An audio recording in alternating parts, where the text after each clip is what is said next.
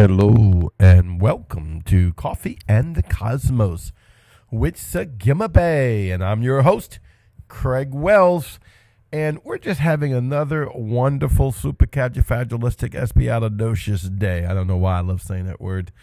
And hopefully you got your coffee with you.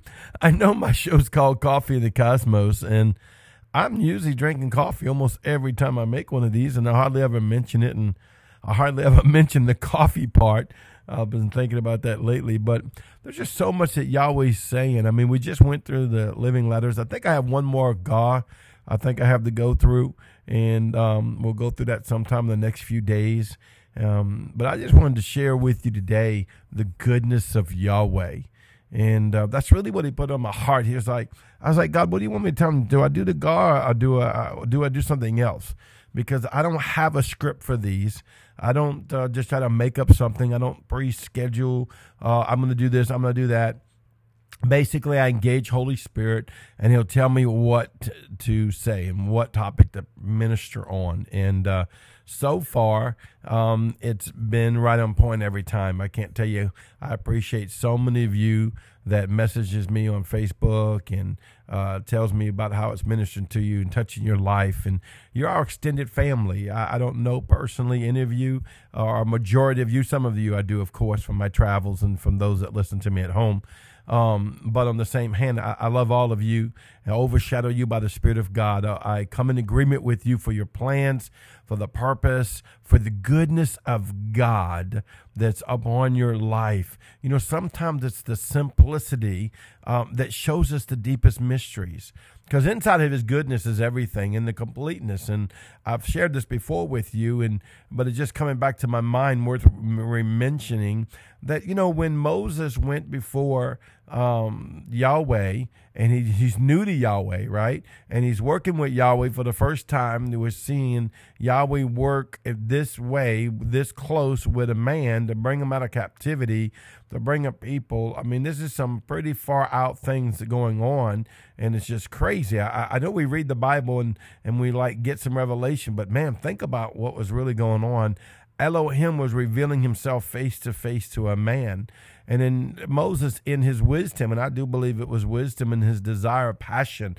And that's what you have to have, desire of passion. And you want to work on your desire of passion with Yahweh or with anything in life. You know, I teach this to everybody, and I tell this to everybody. You want to live by your passion. I don't mean passion like, and nothing wrong with natural passion. Do not get me wrong. I don't mean passion to go crazy and do things that are not written on your scroll, not in your blueprints, and not with the word of the Lord. But you'll find out that when you have passion for something, you'll have the desire, you'll have the effort, the energy, you'll have what it takes to go after it, even to step over lines. And I don't mean bad lines. I think spiritual, you know. I got to watch myself when I minister a lot of times because I'm really only ministering to your spirit, man. And so I don't want you to take these words and try to acclimate them to your natural man, or else your natural man would just run off of cookies and donuts and chocolate. Like me, right? When I get passionate about food, I don't know why, but chocolate chip cookies with donuts, chocolate, and with chocolate feels wonderful with some coffee, right? But I can't do those things right now. And not that I haven't cheated once in a blue moon on my diet, but on the same hand, a good cheat don't do you wrong as long as you get right back on it. But that's not quite the passions I'm talking about. But you can hear the joy in my mouth. You hear the joy in my sound. You hear the joy in my frequency.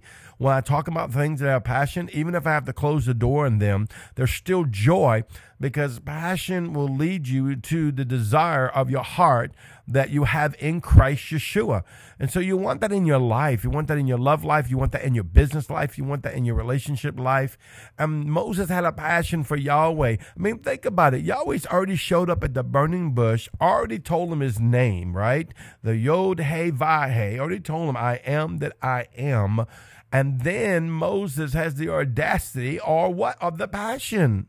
The passion to say, you know what, Father, I want to know more of your glory. And we got to get out of our natural mindset of thinking of some church service where we all get slain in the spirit. Nothing wrong with that. Those things are wonderful. Or if we get drunk in the spirit, those things are wonderful. But he was saying, see, he already saw God in a way we've never seen him yet.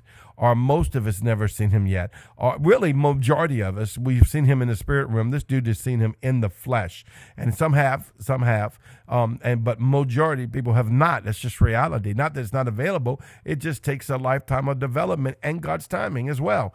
And so he's seeing God. So it wasn't like me saying or you saying, hey, show us your glory. You know, I want more presence. I want to see people more healed and delivered and saved and set free. And I want to go into the mysteries more. And these are all wonderful things and need to be pursued in your life as you pursue the Father.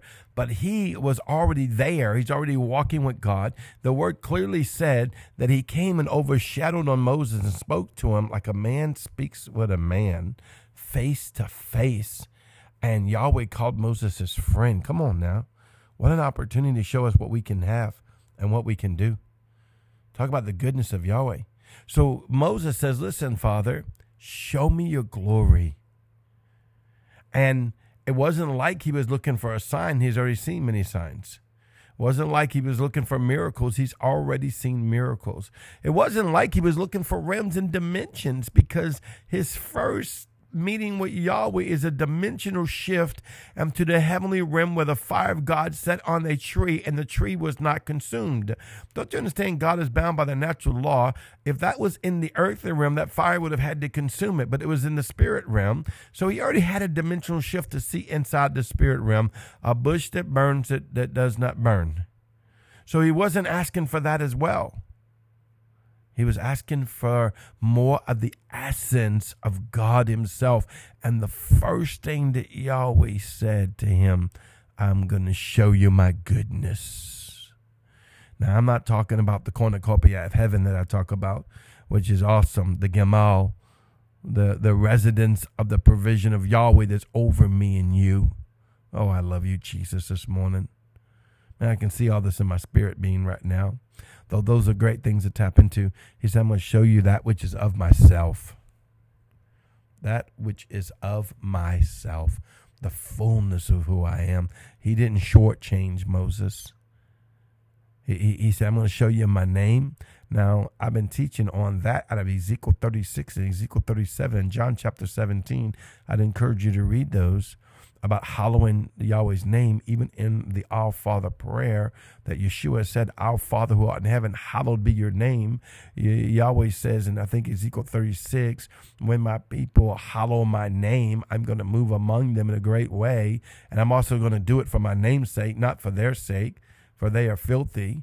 And I don't even look at that no more as judgment. That's just the reality of where we live and what we are.